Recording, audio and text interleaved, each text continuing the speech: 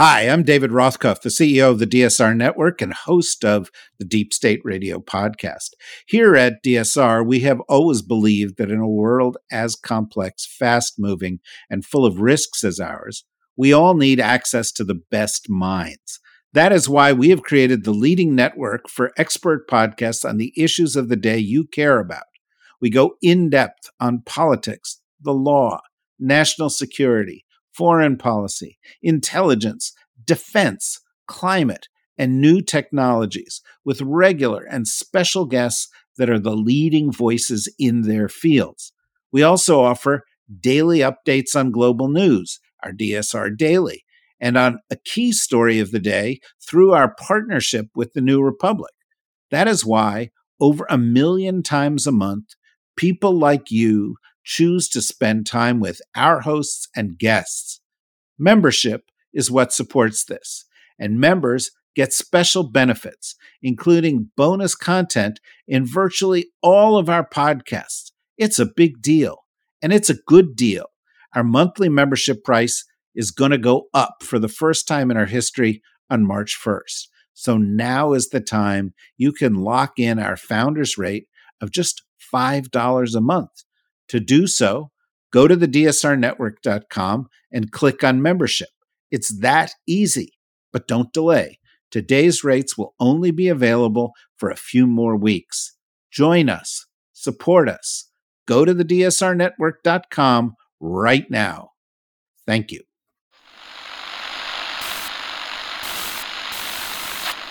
Nine, 12, 10, 28, 2, 23.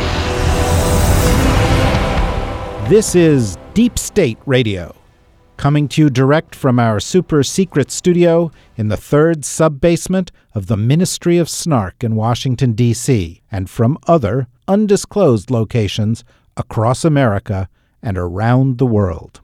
Hello, and welcome to another edition of We're All Gonna Die Radio on the Deep State Radio Network. I'm joined, as always, by my co-host, Heather Williams. Heather, hello. Hi, John. I have to say at the outset, I'm always happy for us to have these conversations, but this week was particularly spicy one. Lots of things in the news, so really looking forward to today's conversation. Yeah, it was hard to narrow things down. It just seemed like the bonker balls were dropping left and right. Very early in the week, it was clear that America was reminded that NATO is a thing, the North Atlantic Treaty Organization, and that it's actually kind of important, but for some people a little controversial. And so immediately we thought, who do we know knows anything about NATO?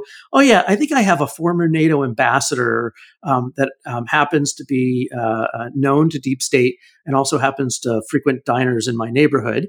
And we were thrilled to hear that Doug Lute, retired Lieutenant General and former Ambassador to NATO, was available. So welcome, Ambassador General Doug Lute. Great. Good to be with you guys. We're going to dive right in. There were a lot of things that happened that were NATO specific this week.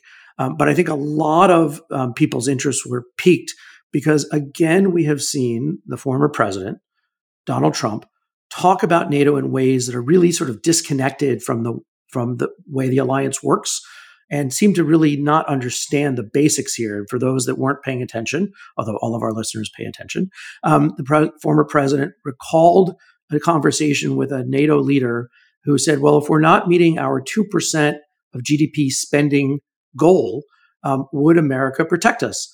And he said, if you're not meeting your 10% target, I would tell Russia to do whatever they want to you. And that really sent shockwaves through Europe. So, Doug, I wanted to really just start with a couple of basic softball questions for you. Why does America like, need, and benefit from NATO? Sort of, the softball elevator question. But then what is this dynamic about 2% and why is it important? And why do you think it's misunderstood in some of the political discussions? Right. So first things first, why does NATO even matter? Most people have perhaps forgotten, or many people perhaps have forgotten that NATO's even around, right? This is a relic of the Cold War and so forth. And in fact, just to put a date stamp on this, NATO will be 75 years old in April of this year. So, most people, myself included, retire sometime before 75, right? So you might unless you want to run for president. Apparently. It seems like it's a matter of importance if you're running for a high office, or you want to be in the U.S. Senate, right? For example. So why is NATO still around? And the answer is because it fundamentally serves a vital American national interest on at least three fronts. So militarily, it means that if the U.S. is in a security crisis, it enters that crisis with 30 like-minded, militarily capable partners, our 30 NATO allies. So that's important. And that certainly played out, for example, in the aftermath of 9/11 back in 2001, where on 9/12, the day after the attacks on New York and Washington, NATO came to America's assistance when we were in need the day after the attack, and then stayed with us for 20 years in Afghanistan. And that was all a reflection of NATO's invoking the famous Article 5 of the NATO treaty. The fifth article essentially says an attack on one shall be considered an attack on all. So there's an important security rationale for why NATO still remains important. There's also, although a very important political rationale, and that is because NATO is founded as an alliance of democracies. Now, we can talk about democracy in NATO today because there are few who are adrift from democratic values, right? But because of this democratic underpinning, it means that NATO also is a platform for political activity around the world. So, the UN has 160 or 190 members. It's really hard to gain consensus there. But our 30 NATO allies form a base, a political base for political activity around the world. And the third one, which ought to ring true across America, is that NATO is the security for America's largest trading partner, and that is Europe. So 45 out of 50 states, for example, have a larger trading relationship with Europe than those 45 states have with China, as an example. And as we look forward in the coming decades to a competition with China, which everybody pretty much agrees, the next 20 years are going to be very much dominated by this U.S.-Chinese competition, Americans should ask themselves, we should ask ourselves, how do we want to enter this competition with China? And I would argue we should enter it with an unfair advantage in our favor, right? Which is that alongside our roughly 25% of global GDP, we can bring the European roughly 25% of GDP and compete unfairly in the coming decades with China. And lastly, I just cap it by saying NATO is especially important because it gives us that geostrategic advantage that neither President Xi in China nor President Putin in Russia have anything to compare. I mean, it's almost comical, right? When President Biden stands with his 30 NATO allies in as they refer to it, a family photo at a summit, right?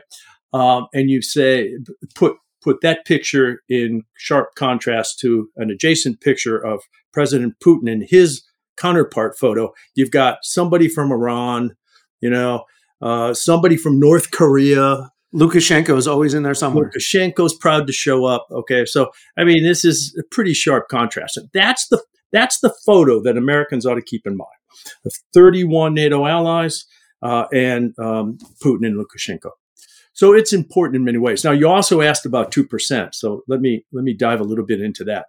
When I got to NATO in 2013, so this is before the previous invasion of Ukraine, right? So the 2014 invasion of seizing of Crimea, destabilization of the Donbass by Putin.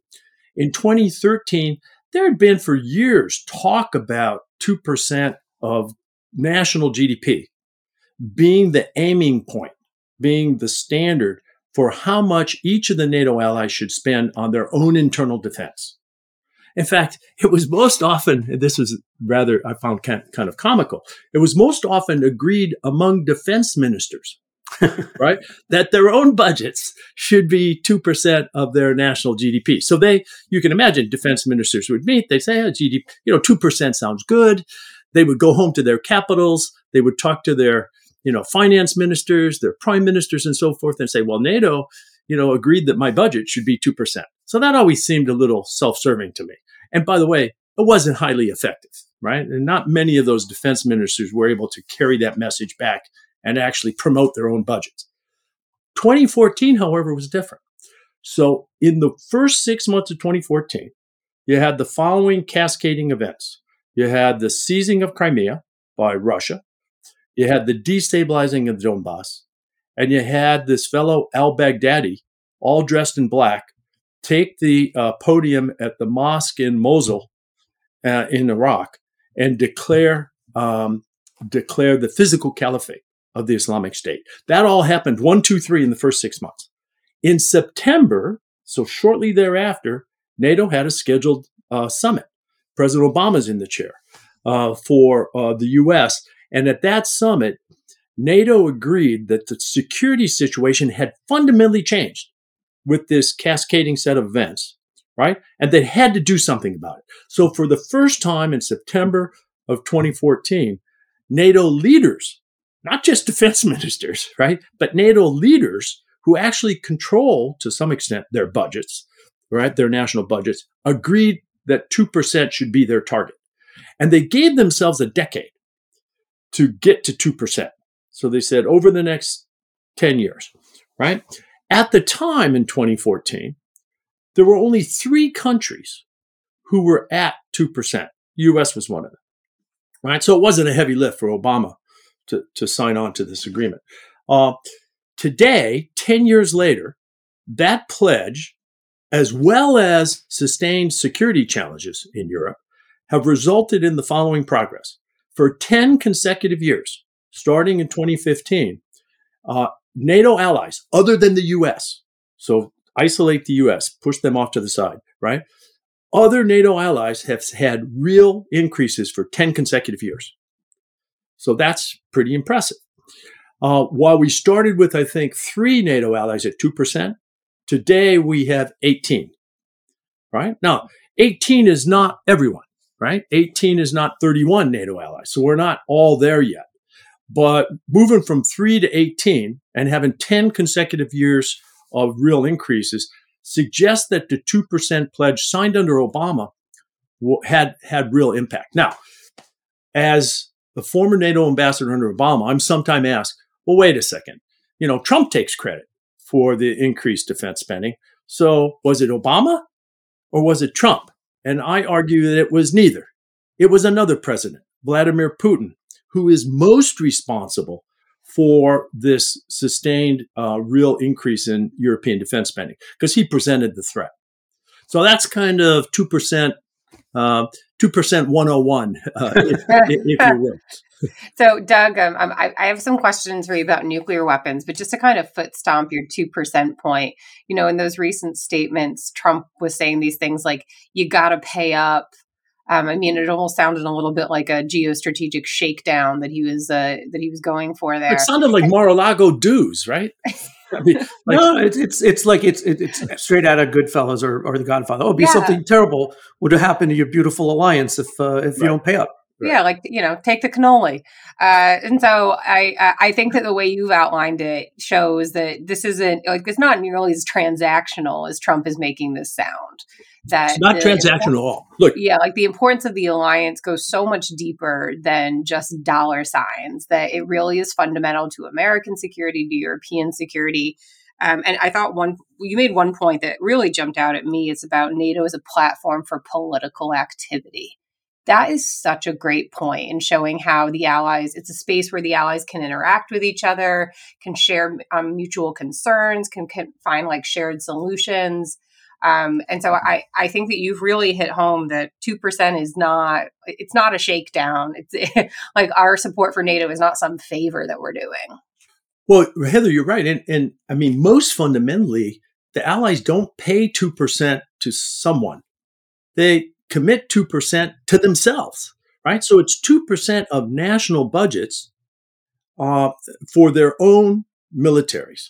Now, in the face of a crisis, those militaries might, with a national decision, be committed to NATO, right? But they don't belong to NATO, and nobody pays that 2% to NATO. So it's not dues. And I think you hit it on the head. Well, it's also worth thinking about the scale here too, right? So, we don't get any of this money, right? This is money that they're spending in their own country, but we spend upwards of $900 billion a year on defense.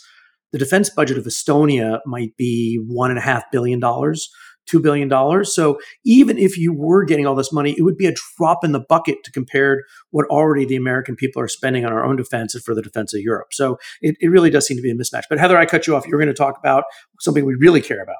Nuclear weapons. Yay. Obviously NATO is a nuclear alliance. Nuclear weapons are a pretty fundamental part of alliance unity. And NATO's mission, NATO includes a nuclear mission. Doug, can you say a little bit about how do you think, if at all, has the role of nuclear weapons within NATO changed, particularly since 2014 and since Vladimir Putin came along? Well, actually, Heather, it hasn't changed much at all. It's been a consistent, basic point about NATO as a defensive alliance that depends in part, on nuclear deterrence as the ultimate guarantee of security among NATO allies. And so this is reinforced by the fact that, as you said, NATO is a nuclear alliance. It has 3 nuclear members, so alongside the United States, the UK, and France. NATO has in its force structure access to 200 U.S.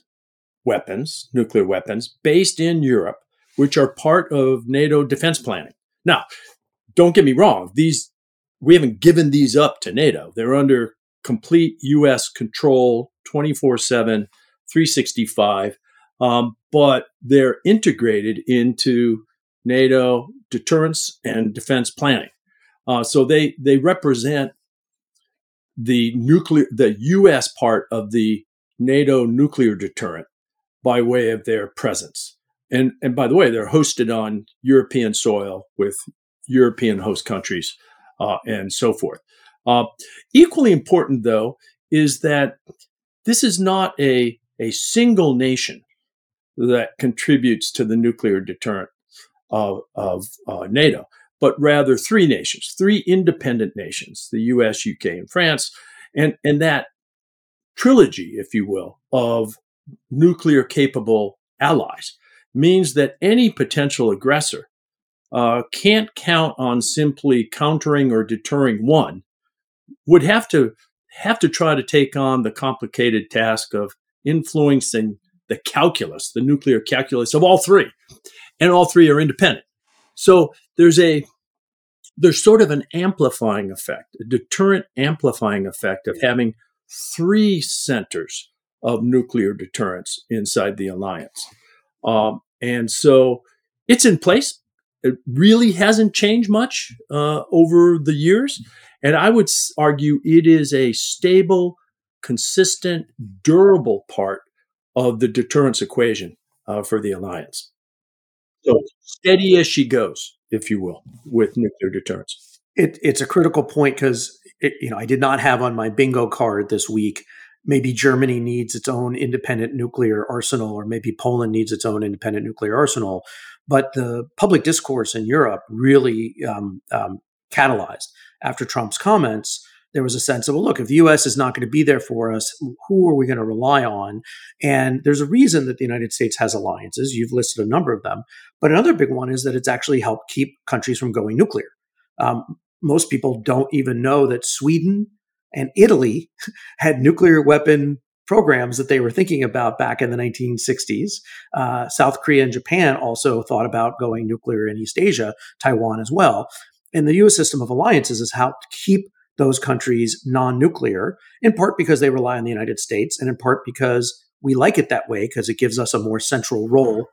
And so it's important for you to point out that it is also the British and French who form a key part of the nuclear deterrent in Europe. For if any reason the United States were not able or willing, NATO would still remain a nuclear alliance. And that's something we need to be reminded of. Well, John, you're right. I mean, this approach, this policy of what we call extended deterrence, that is deterrence beyond the U.S. itself, to a deterrence promise to our allies, and whether they're the other 30 NATO allies or there are Asia-Pacific allies like Japan and South Korea, for example, is important because it helps secure those allies, right? But it also has this other role of, in effect, being a non-proliferation tool, right? Because it makes the case to, say, Germany or to South Korea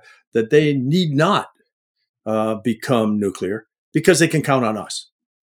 So the obvious implication of that with the last week's news is that if our promise is at risk or questioned or our commitment is doubted, then it operates in the opposite direction with regard to incentives for proliferation. And that's a global interest, that we minimize, that we constrain the number of nuclear weapon states. So one of the ideas that has been floated is that if the U.S. withdraws from NATO, or if the Europeans feel like they can't count on the U.S. for extended nuclear deterrence anymore, that France seems to be willing to use its arsenal potentially as some sort of a Euro deterrent and to extend a nuclear umbrella. I mean, this isn't a new idea. This was around in the 90s as well. But I mean, that could prevent some proliferation concerns. What do you think about that idea? Well, I mean, I think there is some value in that, as I've suggested. France and the UK have national policies that, in effect, extend their deterrence beyond their own national territories and into the European, among the European allies. But look, the French capability is an order of magnitude smaller, and therefore less redundant, less resilient than the American capability. And so I think that's a factor.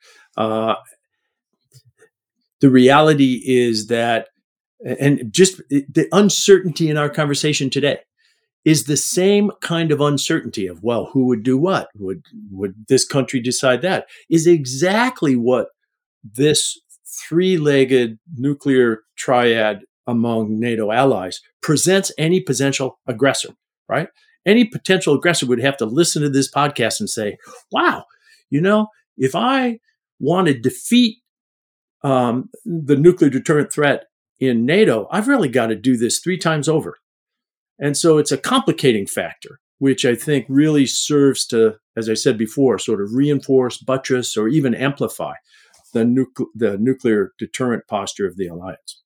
To be fair, I'm going through the membership rules. I do not see a Putin on our paying members, so he might get the free stuff, but he's not going to get the information after the break. So we've got to be cautious. All right. I think he's got the $5 a month, though, John. So, well, but you know how many rubles that is these days, Heather? It's like 19 billion rubles, right? So, so speaking of Vladimir Putin being a cheapskate, unfortunately, this is the part of the podcast where we pause and we say thank you to all of our listeners. And we unfortunately have to say goodbye to our listeners who are not members. And we'll continue the conversation after the break. But we encourage everybody, if they like what they're hearing here, if they're interested in what's going on in America and around the world, to go to deepstateradio.com and become a paying subscriber. For $5 a month, you not only get access to this podcast, but a whole bunch of other good stuff, including with David Rothkopf, who, while not as good looking as I am, is way funnier. And so hope you will. Doug's unsure of that. You've spent more time with him than I have, although we do have sort of a Menchie sense of humor that we both sort of enjoy.